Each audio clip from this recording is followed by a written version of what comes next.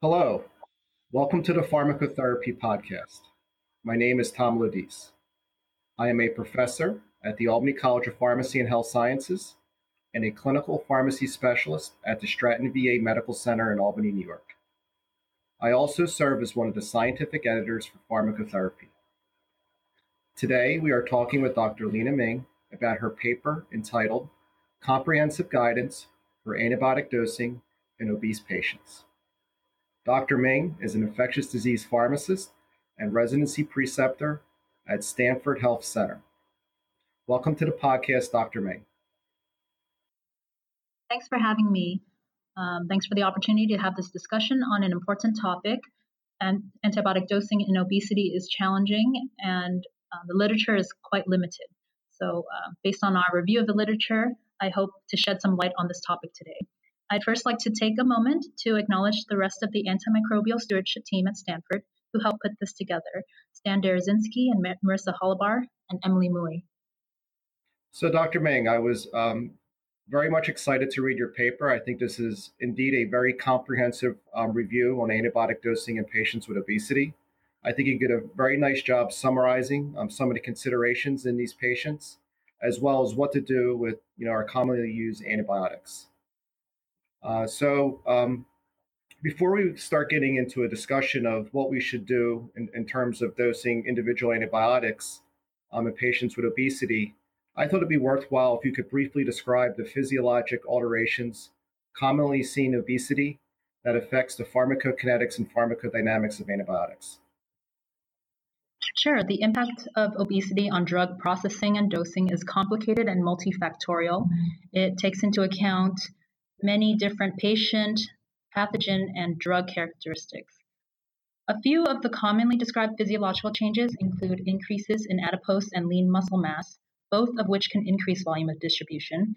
Increases in adipose tissue are likely to increase the volume of distribution of lipophilic drugs, whereas increases in lean muscle mass are likely to increase the volume of distribution of hydrophilic drugs. Secondly, larger kidneys and increased renal blood flow observed in obese patients may increase renal drug clearance. Obese patients, however, also commonly have concomitant conditions that counteract some of these increased PK parameters observed. For example, obesity-related nephropathy may decrease renal clearance, or fatty liver, often associated with obese patients, may limit or impair hepatic metabolism. Overall, it's difficult to predict dosing changes solely based on physiological changes and drug characteristics, in particularly lipophilicity, because there are so many permutations and other confounding variables in the real-life clinical setting. So from our review of the literature, we found that dosing strategies in obese patients not only vary between classes, I think that's been described previously, but what was really interesting is that we found significant differences even within classes, particularly cephalosporins as an example, and we'll talk about that later. So dosing really must be carefully and individually assessed, and certainly we need more research with many agents in different depths. The bottom line, I would say, is that not all PK changes resulting from obesity may result in a clinically meaningful dose change. All right, well, thank you for that summary. And I think the one thing that always comes up in clinical practice is, a lot of the antibiotics we use, whether it be the penicillin, cephalosporins, or even vancomycin, are renally eliminated. So the one question when we have a patient who presents with obesity is, does obesity substantially alter the clearance of antibiotics that are cleared by the kidneys? If it does this degree of augmented renal clearance of renally eliminated drugs merit a dose increase? That is an interesting question and has different layers to it. While obesity alone may augment renal clearance, obesity again often presents with concomitant conditions that also contribute to augmented clearance. So the extent of these changes in clearance are variable from what we reviewed, and only some of them lead to a clinically relevant dose change, especially when you start to look at the changes and in concentrations observed relative to MICs and sites of infection, et cetera. So I'll start with some interesting examples that we found. Again, I'd like to talk a little bit about the cephalosporin class. Cefepime, ceftaroline, and ceftolozane, for example, are all renally eliminated and show increased volume of distribution and clearance in obesity. But data so far indicates that no dose adjustments are required for the latter two, while cefepime may require dose increases at creatinine clearances over 100, particularly if targeting a pathogen like Pseudomonas aeruginosa with an MIC at the breakpoint of 16. Looking at the carbapenems, all of which are renally eliminated, meropenem, but not doripenem or ertapenem, warrant dose adjustments in obesity. These observations may be explained by the relative change of volume of distribution to clearance with each of these drugs. Since maintenance doses are impacted significantly by a drug's half-life and elimination, and these are related by the ratio of volume of distribution to clearance, a relatively larger increase in clearance can ultimately drive the dosing requirements. Okay, so it appears that when we think about patients with augmented renal function, there's no real hard and fast rule, and we always have to go back to what the individual data tells us with a given drug. Another thing that often comes up is that we often struggle with is in a patient with obesity is, what body size descriptors should we use to dose antibiotics? Should we dose them on actual body weight? Should we dose them on adjusted body weight? So I thought your paper did a very nice job reviewing all the common body size descriptors. And I thought perhaps if you can just give us a summary of some of the common body size descriptors for dosing antibiotics. And the one thing I always like to ask people is, what is your favorite? If when you're thinking about these body size descriptors, and they all have very similar power functions to weight, do you have a preferred descriptor, or is it uncleared? And again, much like we talked about enhanced renal function with different antibiotics affecting dosing, do we have to consider different body size descriptors for That's different antibiotics? That's a very relevant question that comes up daily. It's not clear from the literature if any single descriptor is the most accurate. Common body size descriptors include ideal, adjusted, lean body weight, and fat-free weight. Of these, adjusted body weight is widely used for weight-based dosing of antibiotics in obese patients. In the absence of guidelines or data, an antibiotics classification as lipophilic or hydrophilic has largely been used to steer the selection of a dosing weight scaler. It's commonly thought that total body weight should be used for lipophilic antibiotics, while adjusted or lean body weight be used for hydrophilic antibiotics. However, no single size descriptor correlates accurately with volume of distribution or clearance in obese patients, so I still think this remains unclear. What does seem to be the most prevalent practice is to use adjusted body weight or dose capping. And I think this is just a reflection of the acknowledgement that dosing increases in obese patients don't scale proportionally with their excess weight gain. And I think I would tend to agree with that as just a practice preference. No, I would agree as well. And I think, at our institution, we tend to default to adjusted body weight because of the lack of scaling issues with total body weight in patients with obesity. And it's more out of convenience because I think there's a certain comfort level. But I appreciate you on this podcast as well as the paper, really reviewing the complexity of the different body size descriptors and how do they apply to different drugs. So, Nina, I think you did a very nice job of really kind of summarizing all the considerations. And, I think it'd be hopeful, again, I know you mentioned this in the previous questions, but it always comes up with beta-lactams.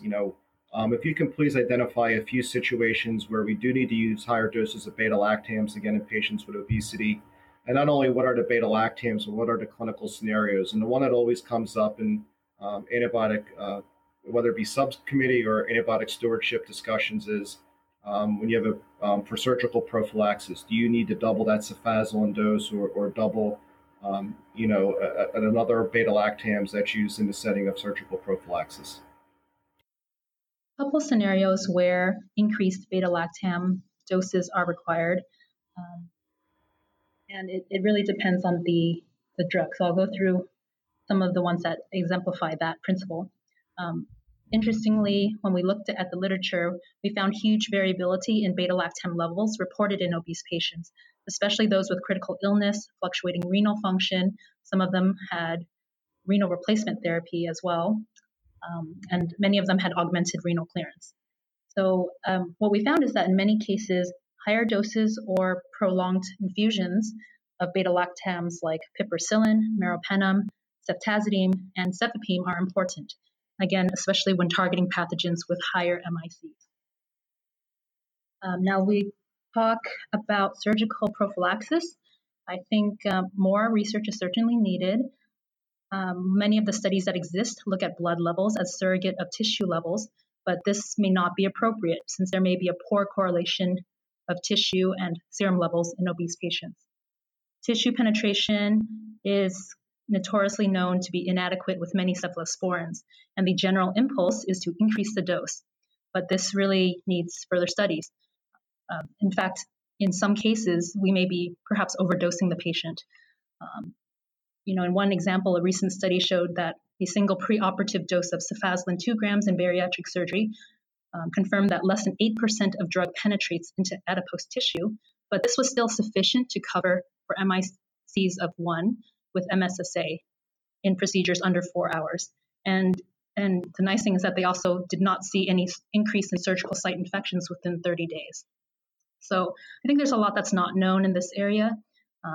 So I think that field needs more clarification.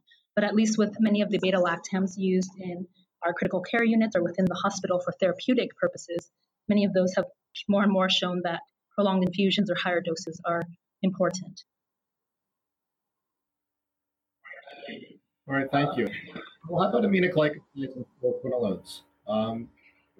Do we need higher doses in patients with obesity? I think you did a very nice job suggesting that we should not be using actual body weight as the dosing body size descriptor. Perhaps there's a different body size descriptors for these drugs in patients with obesity? Sure. Starting with aminoglycosides, we did find that higher doses are usually needed in obese patients and that adjusted body weight should be the initial dosing scalar for weight-based dosing. This is consistent with current practice recommendations, and we did not find anything different. However, with fluoroquinolones, we did not have uniform recommendations because of variable findings. With levofloxacin, obese patients with a creatinine clearance greater than 60 may require doses over 750 milligrams daily when treating gram-negative pathogens, whereas with moxifloxacin, no dose adjustment is suggested. With ciprofloxacin, there are only a few cases, so we felt that there was insufficient data to make broad recommendations. The only area where we thought that data was sufficient for recommendations was with septic patients on CRRT, where we recommend higher than normal doses for those over 90 kilograms. So in those cases, 400 milligrams Q8 hours at a minimum should be used. For those over 140 kilograms, they may not achieve their pharmacodynamic goals, even at MICs of 0.5. So in these cases, it may be reasonable to consider alternative antibiotics. All right, thank you for that. And, I think the one drug, that we really struggle with is vancomycin. I mean, we have a set of recommendations within the consensus guidelines, but when we try to apply them in clinical practice, we often see wide variability in the associated trough values in these patients. So in kind of reviewing the data, I think the first question that comes up with vancomycin dosing in patients with obesity is, do we need loading doses? If yes, what loading dose strategy do you recommend, or what do you think is the preferred loading dose strategy based on the literature? And then second, what maintenance doses should we consider in patients with obesity for vancomycin? This is a dense topic, and I think it's undergoing some pretty significant changes. But at least with the data we have so far that are based mostly on dosing strategies that target troughs, I think just overall it seems like lower doses are needed. Interestingly, some of the alternative dosing strategies used to target obese patients include allometric dosing, divided loading dose strategies, continuous infusions, to name a few. Again, all of these strategies targeted troughs and not AUC, but this is a different issue. I will speak to our recommendations that were based on what was published, which is all trough-based dosing. First, to address loading doses, the optimal dose is not clear from the literature in obesity, but I can describe what has been done. The use of loading doses was widely used and variable, and many of the loading doses used were comparable on a milligram basis. They were comparable to those given in non-obese patients. So we did see significant dose reductions from the standard 25 to 30 mg per kg load in the 2009 guidelines. For example, one paper using a divided loading dose protocol in obese patients administered 2 grams in most of their patients as the loading dose. And 87% of those patients achieved goal target troughs within 12 hours. So that was successful, yet they did not require massive amounts of loading dose amounts. Having said that, I think our field is really moving towards dosing by AUC, and future doses or future studies are needed to kind of evaluate the role and benefit of loading doses using AUC-based dosing strategies in obese populations. Now, moving on to maintenance doses, we again see reductions in maintenance doses needed for obese patients if we maintain dosing by total body weight. So current guidelines recommend about 15 mg per kg every 12 to 8 hours dosing. But in obese patients, we found that a reduction to approximately 20 to 30 milligrams per kilograms per day by total body weight may optimize achievement of goal troughs. And additionally, there seem to be some differences depending on the degree of obesity. For patients that are extremely obese with BMIs over 40, they seem to require even less dosing. So maybe 20 to 25 milligrams per kilograms per day. This was an interesting finding from a large VA study with obese patients. In our recommendations, we overall have reduced loading dose recommendations and reduced maintenance dose recommendations. We suggest a dose cap of 4.5 grams initially per day. We also would suggest and recommend AUC-guided dose revisions using software capable of Bayesian analysis if possible, or if not, then the use of 2-point measurements would provide more precise dosing. All right, thank you. How about daptomycin and telavancin? Very similar to vancomycin. This is a circumstance for these two drugs that the packet insert states that they should be dosed on actual body weight. But my question for you is, in your review of the literature, do you think the data actually supports this? If it does not, how do you think these drugs should be dosed in patients with obesity? In particular, what do you think the preferred body size descriptor is for dosing these two drugs in patients with obesity?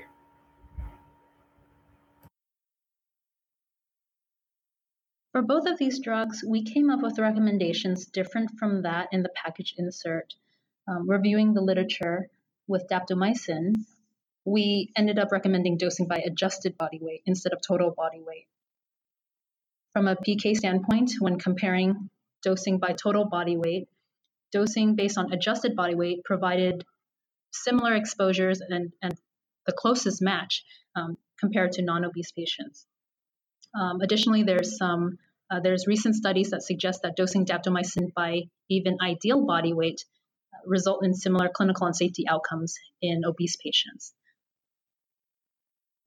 Now, looking at the risk of, say, dosing daptomycin too high, if there's what is that threshold if we know it. Daptomycin safety has been reported at doses of 10 to 12 mg per kg per day, but there's less safety in obese patients.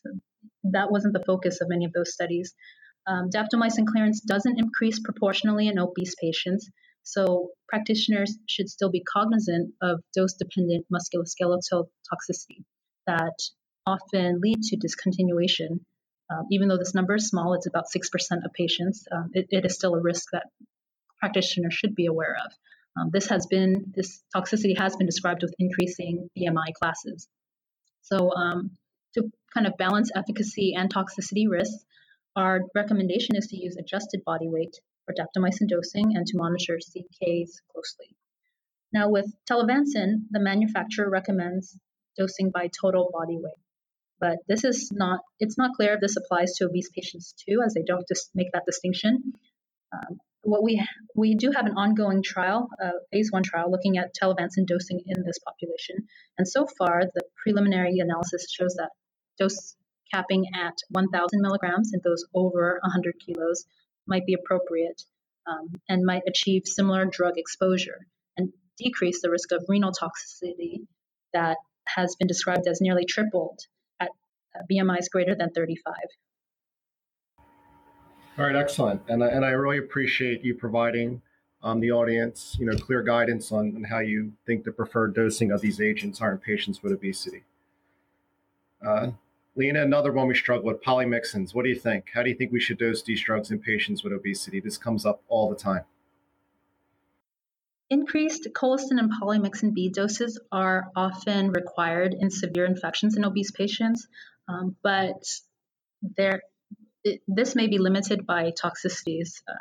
I think obese patients will reach that threshold faster.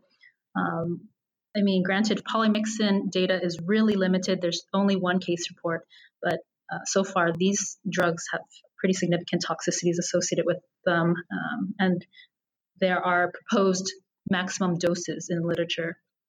At these maximum doses, if they are applied in obese patients, they would be grossly underdosing, especially for higher MICs that may be seen in infections with Pseudomonas aeruginosa and Acinetobacter baumannii.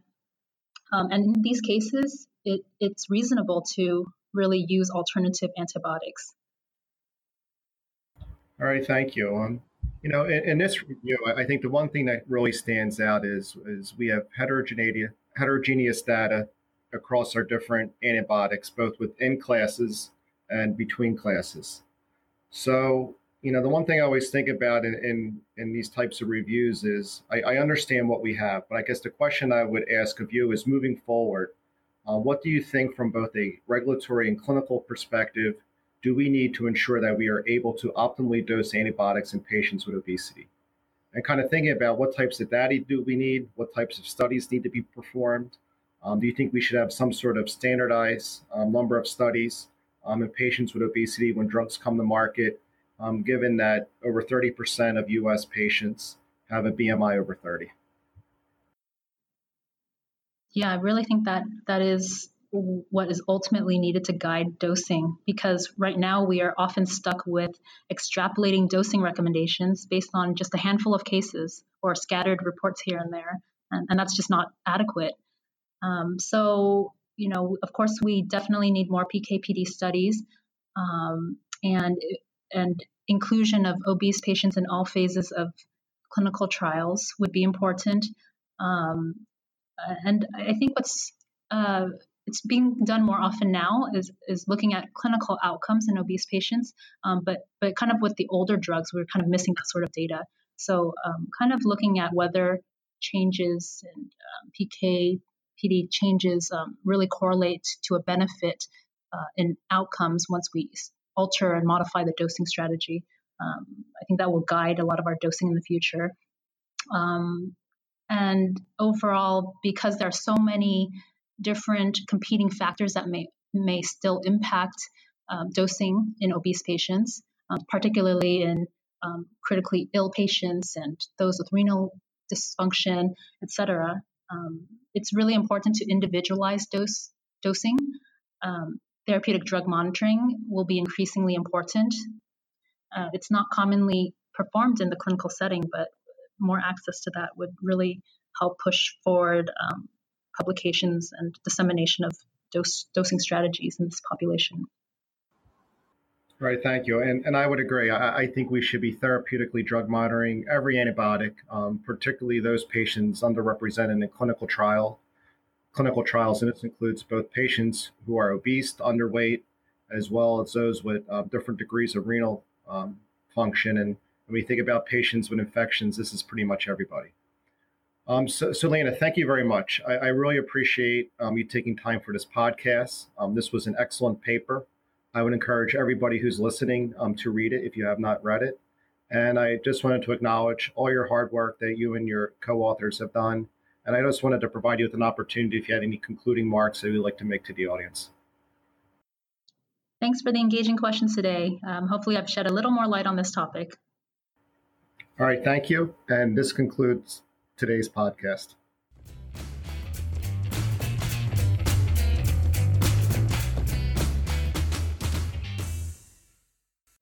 Thank you for listening to another ACCP podcast episode. Our theme music is called Rocket Power and is licensed by Creative Commons. Please take a moment to recommend this podcast and subscribe via iTunes so that you'll get notified of when our next episode will be released.